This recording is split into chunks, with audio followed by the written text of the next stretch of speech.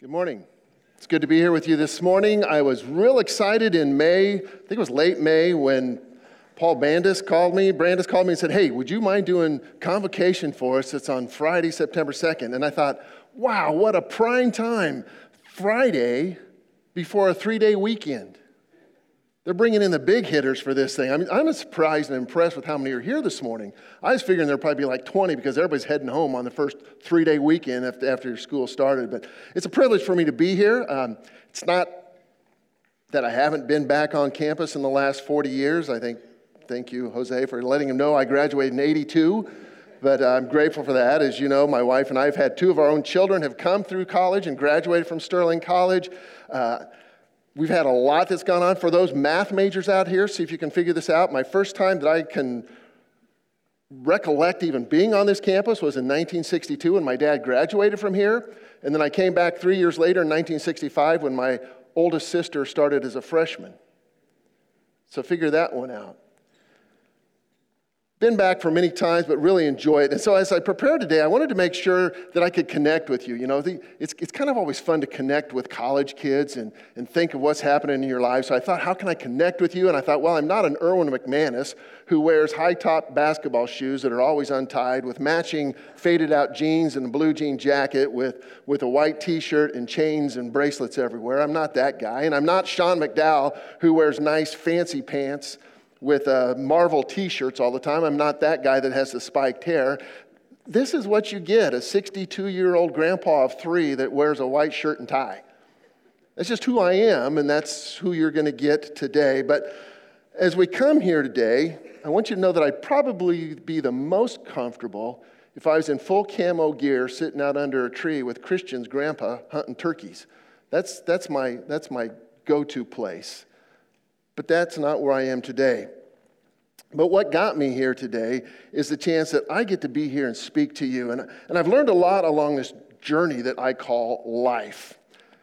And I'm still learning. So this morning when Paul first asked me to preach, and then Jose kept saying, hey, are you coming? Are you coming? I'm coming. Yeah, I'm coming. I want to speak to you on a topic that was first opened up to me by Earl Palmer. Earl Palmer had been the pastor at Seattle Presbyterian Church, at University Presbyterian Church in Seattle since 1991. I've loved listening to him. He's a great speaker if you ever had a chance to listen to him. But he talks on a project that he calls the humor of Jesus. And I've loved that aspect of studying the scriptures and looking at it. So what do you think? Does Jesus have a sense of humor? Have you ever looked at the scriptures as Jesus having a sense of humor? I mean, think about it. He picks out 12 guys, and he takes these 12 guys and rips them out of their life and says, come with me. We're going to spend the next 3 years together, okay? 3 years, day in and day out, with 12 guys.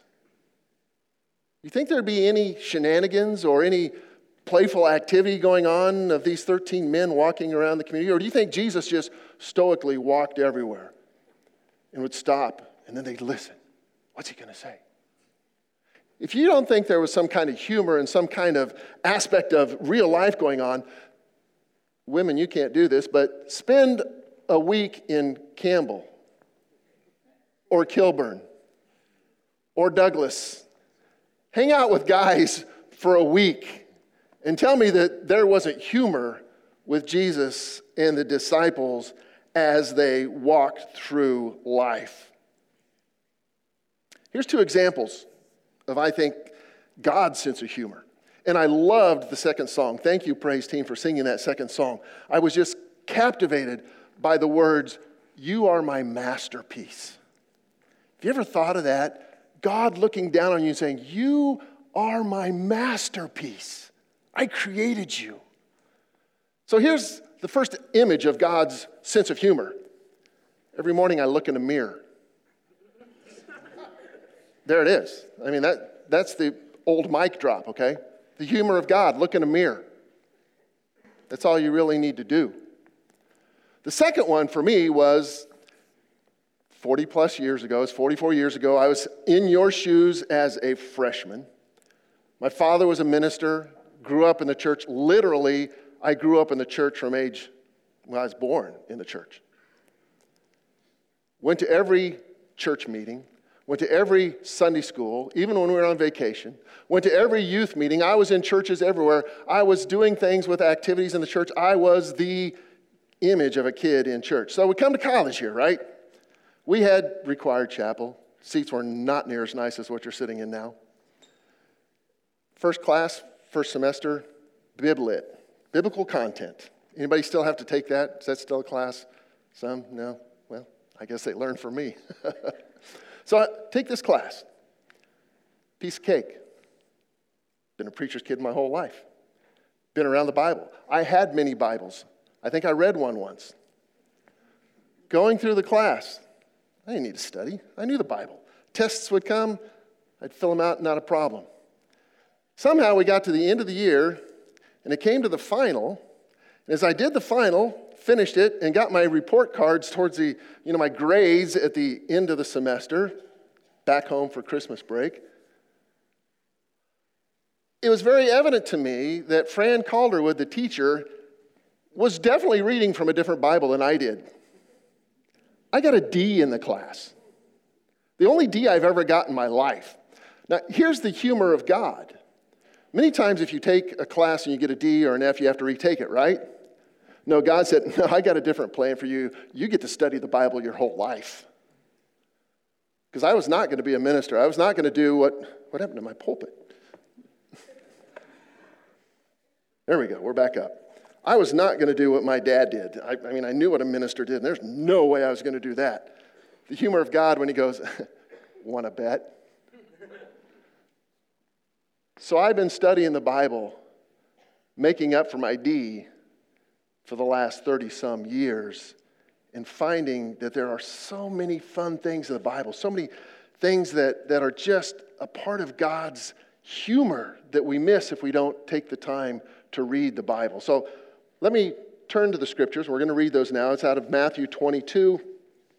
I'm going to be looking at verses 15 through verses 22. I don't know if they're going to be on the screen, but if they are, you can follow along. If you have your Bible, there's old generation again. Pull out your phones. Pull your Bible up on your phone.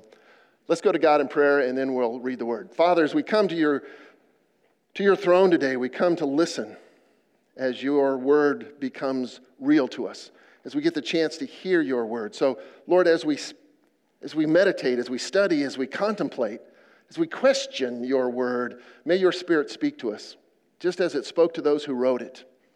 And guide us, Lord, that we might understand it in great detail today. Father, we pray these things in Jesus' name. Amen. Matthew 22, beginning in verse 15. Then the Pharisees went and they plotted on how to entangle Jesus in his words. And they sent their disciples to him along with the Herodians, saying, Teacher, we know that you are true and teach the way of God truthfully, and you do not care about anyone's opinion, for you are not swayed by appearance. Tell us then what you think. Is it lawful to pay taxes to Caesar or not?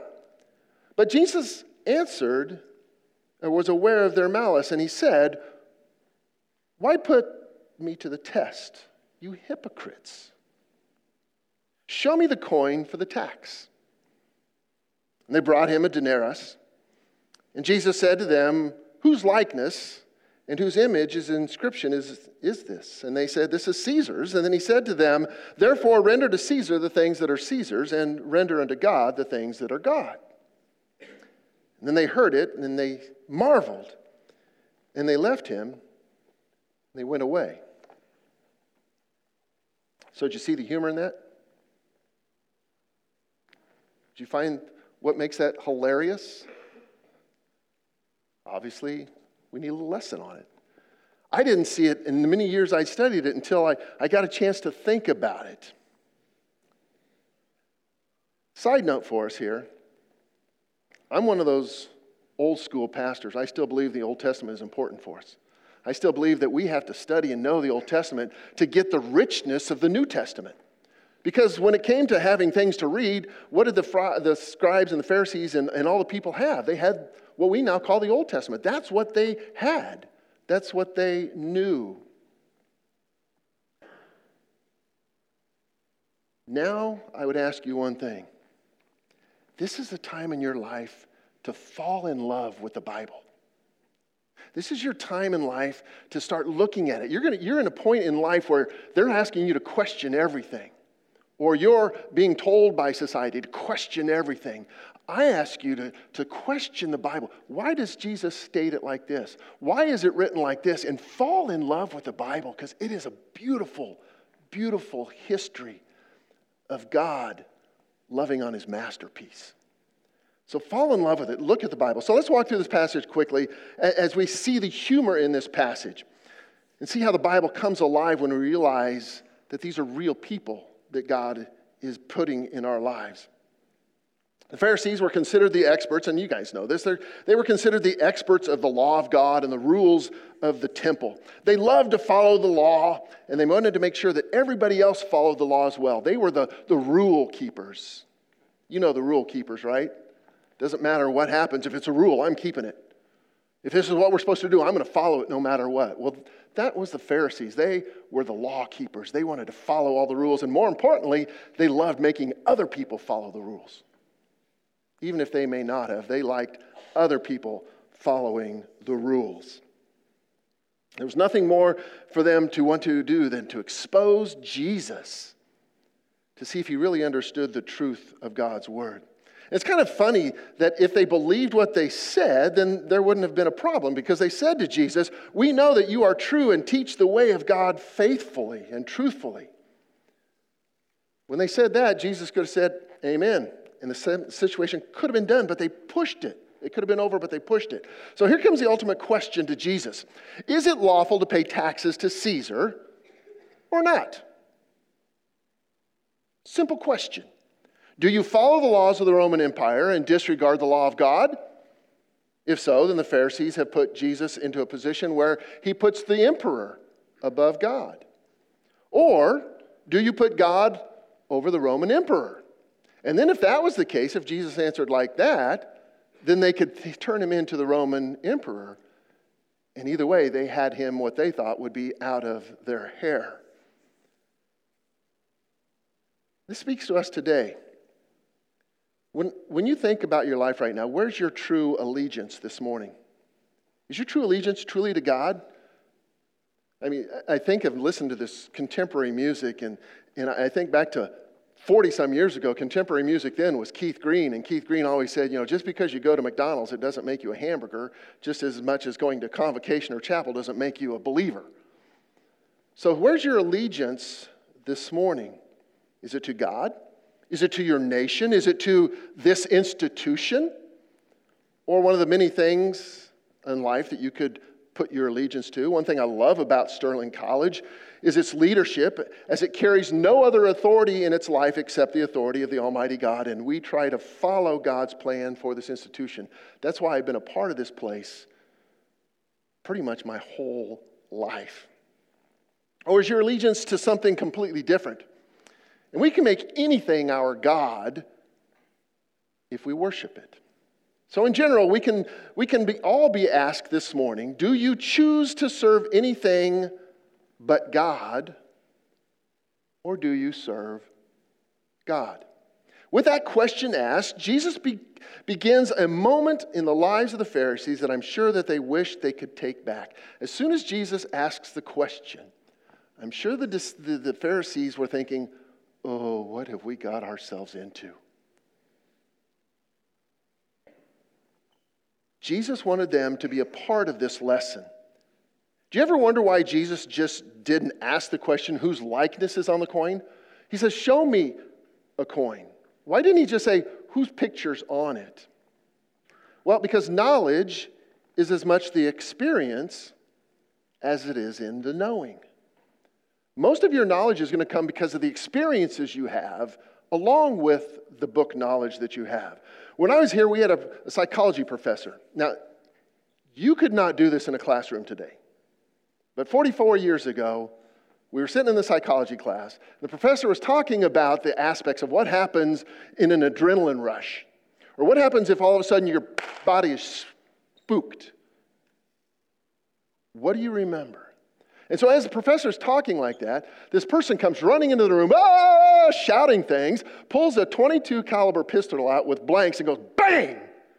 Turns around and runs out of the room. You couldn't do that today, trust me. And then he said,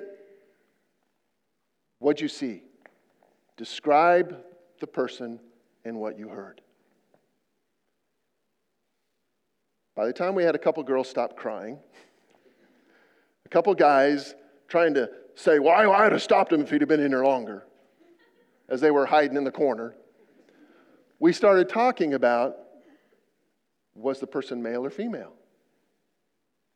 How tall were they? I mean, we had images of all over from 6'5" to 350 pounds to 5'2", 100 pounds, white, black, female, male. It was all over the place. Nobody had a clue what had gone on. But what we had figured out was that knowledge is as much the experience as it is in the knowing. If he would have just described this through the book knowledge, we wouldn't have got it like we did then. I wouldn't be talking about it 44 years later. So Jesus asked them, show me the coin for the tax. Now, as I thought about this, I thought, who am I speaking to here, okay? Let me just see a show of hands. Who in here has coins in their pocket? Oh, old school man after my own heart. Did you have your hand up too? Okay. You guys don't carry coins, do you? If I were to ask you this, whose image is on the quarter? Anybody know? Washington. Who's on the dime? Who? Rose? Who? On the dime? Are we sure? I have to look at my notes. I can't remember. It is Roosevelt. There you go. Nickel? Jefferson. And we know the penny is Lincoln. So you guys at least know the coins. You at least know them. But part of the lesson for Jesus was for them to experience their own understanding of the law. So as they brought the coin to Jesus, which they probably pulled out of either a pocket of their garment, or if they had on a robe without a pocket, they would have had a pouch on it. So when they said that, and Jesus says, show me the likeness on the coin, they would have reached in their pocket and they'd pull out the coin, and he asked them the question, whose image is on the likeness of the coin? It's very easy. They can look down and see, right? Or if they're like you, they know. Now, remember, they're good law keepers. Quick history lesson. What's the second commandment of the top 10? You shall have no other likenesses of anybody else on you. No image, no graven image other than God. And the Jewish law said, if you are a good follower of the 10 commandments, you don't even carry the likeness of anybody else on your person. You don't have any image about you except the image of God. Now, as soon as he says, show me a coin and whose likeness is on it, they would have gone, Caesar, oh, jeez. Or this would have been when Homer Simpson would have gone, boom! He had them. He caught them in their own falseness. I mean, can't you just see Jesus saying, whose image is on the coin? And they go, Caesar. And he goes, who are you trying to trick? Who are you trying to trick? As they tried to trap Jesus with their deceit, Jesus turned the tables on them to show them of their own deceit and fully loving God with all their heart, with all their soul, and with all their might. I can only imagine how much fun Jesus would have had just to think about it and just to look at them and saying, you guys don't get it. I can play tricks with you all day long. I can show you the humor in your own fallibility. Jesus said, but what did he do? He didn't do any of that stuff. This is really key. He said these words, render, give to Caesar that which is Caesar's, pay your taxes, and give to God that which is God's. Again, I'm asking you to go back into your Old Testament, think back into history. God created male and female. He created them equal. But what does it say? He created them in His image. God created you in His image, your masterpiece. Love that. You are created in the image of God. In our world today, under your government, any government, you will be required to submit to the rulers that which they deem theirs. But they are never to have you. You are God's. Jesus was also telling the Pharisees and us that we live in a world, and there are things that we do as part of this world, but the ultimate reason for our existence is to give ourselves back to God. And the more we give ourselves back to God, the more God makes us valuable in the world. Listen to that. Give unto Caesar's the image of Caesar, the ruler, give to them what is rightfully theirs. But give to God the image of God. And who is the image of God? You are. Each one of you is the image of God, and you are a beautiful thing. I couldn't have picked a better song to think about that. And that's, friends, that's how your God works. He goes before us and puts things in our place that just molds it all together for us. And you can see the beauty of how big God is.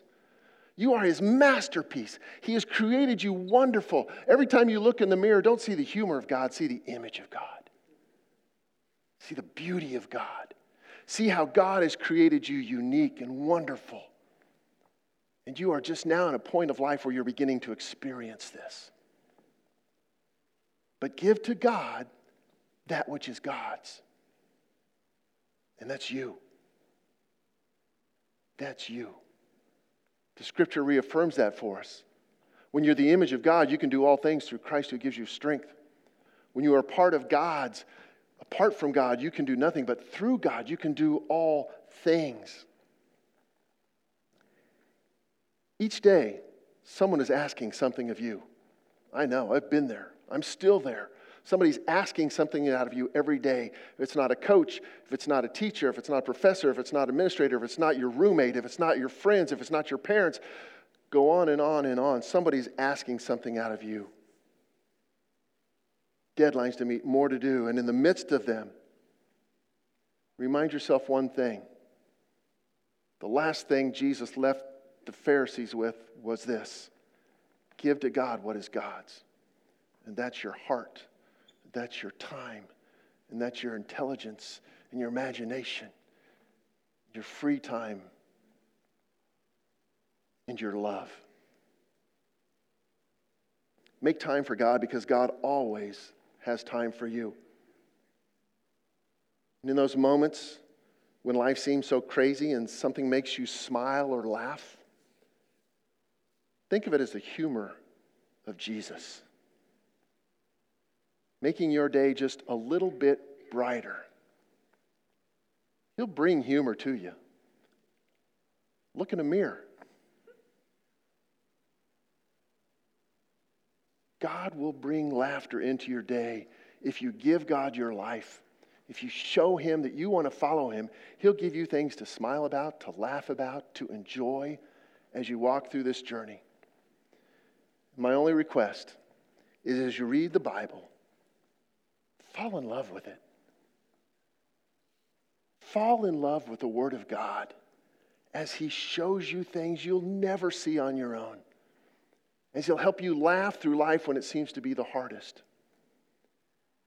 And when you look in the mirror, you'll learn through reading the Word of God that you're not seeing the humor of God as much as you are seeing the face of God. God created you for a purpose, for a plan, for a place, and right now that's right here. Make the most of it. Enjoy it. Soak it all up. And study hard because your professor may be reading a different book than you are. As Fran Calderwood did for me 40-some years ago. But know that God truly loves you and is on your side. And give to God that which is God's. Let us pray. Father, we thank you for this day. I thank you for each person here and just what they bring to this place. Lord, I love the fact that we remind ourselves daily that you created us in your image for a purpose. So I ask, Lord, that you would bless these students, that you would bless this place, that you would bless this administration. And Father, that they would just enjoy each day, that they would grow together, that they would realize what they are truly building is lifelong friendships. And Lord, give them, each one in here today, give them something today to laugh about, to smile about, to realize that you truly are with them. Father, I pray these things in Jesus' name. Amen.